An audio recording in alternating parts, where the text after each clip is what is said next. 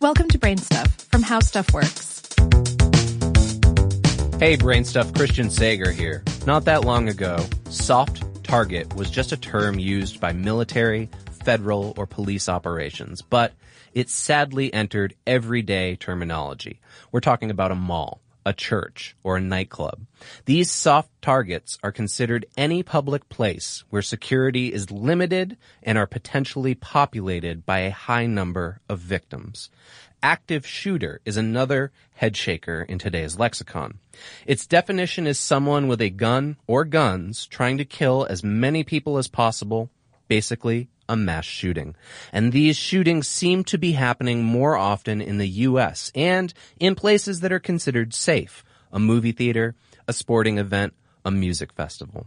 The chances of dying in a mass shooting, this is a shooting where 4 or more people are killed at once, they're low. Just 1 in 15,325 people, according to a data analysis by Business Insider. But staying vigilant when visiting these so-called soft targets, especially if the unthinkable happens, could save your life. In today's episode, we're sharing some tips from Paul Merritt, owner of Fortress Consulting, which specializes in helping businesses guard themselves against active shooter situations. First of all, it's important to be prepared, not paranoid and not terrified, but be prepared. This is actually the important first step in maintaining your safety. Once you come to grips with the idea that you might one day find yourself in an active shooter situation, you take precautions. Next, always be situationally aware. When you fly on a plane, for instance, flight attendants tell you where the exits are located. Do the same when you're at the mall or the movie theater. Look around as you shop or before the movie begins. Where are the exits? Where did you come in? Having an idea of your location will come in handy if a worst-case scenario unfolds. You should also try to deny your denial. A common response from people when they hear gunfire is to assume it's fireworks. But if you think about it, there are very few places in which you will encounter fireworks. A crowded, soft target is not one of them. So assume it's gunfire and make your next decision.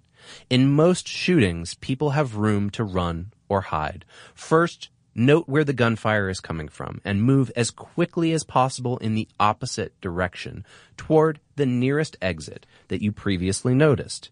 Do not lie down if at all possible. And if you cannot move quickly, find the nearest hiding place and silence your cell phone. Text people instead to let them know your location and whether you need help getting to safety. Finally, once you've removed yourself from danger, run and don't stop going. Call 911, but keep moving until you are completely out of the area. If you can help others without endangering yourself, do so. If you can't leave and are stuck in a hiding place that is safe, stay there until authorities arrive. This could take minutes or hours, but stay hidden. Here's another tip. Learn how to use a tourniquet. You never know when you'll be called upon to use this skill. Stories have emerged from shootings in which proper application of a tourniquet stopped or slowed a victim's bleeding, and it saved someone's life. Merritt says he keeps one tourniquet in his car and one at home.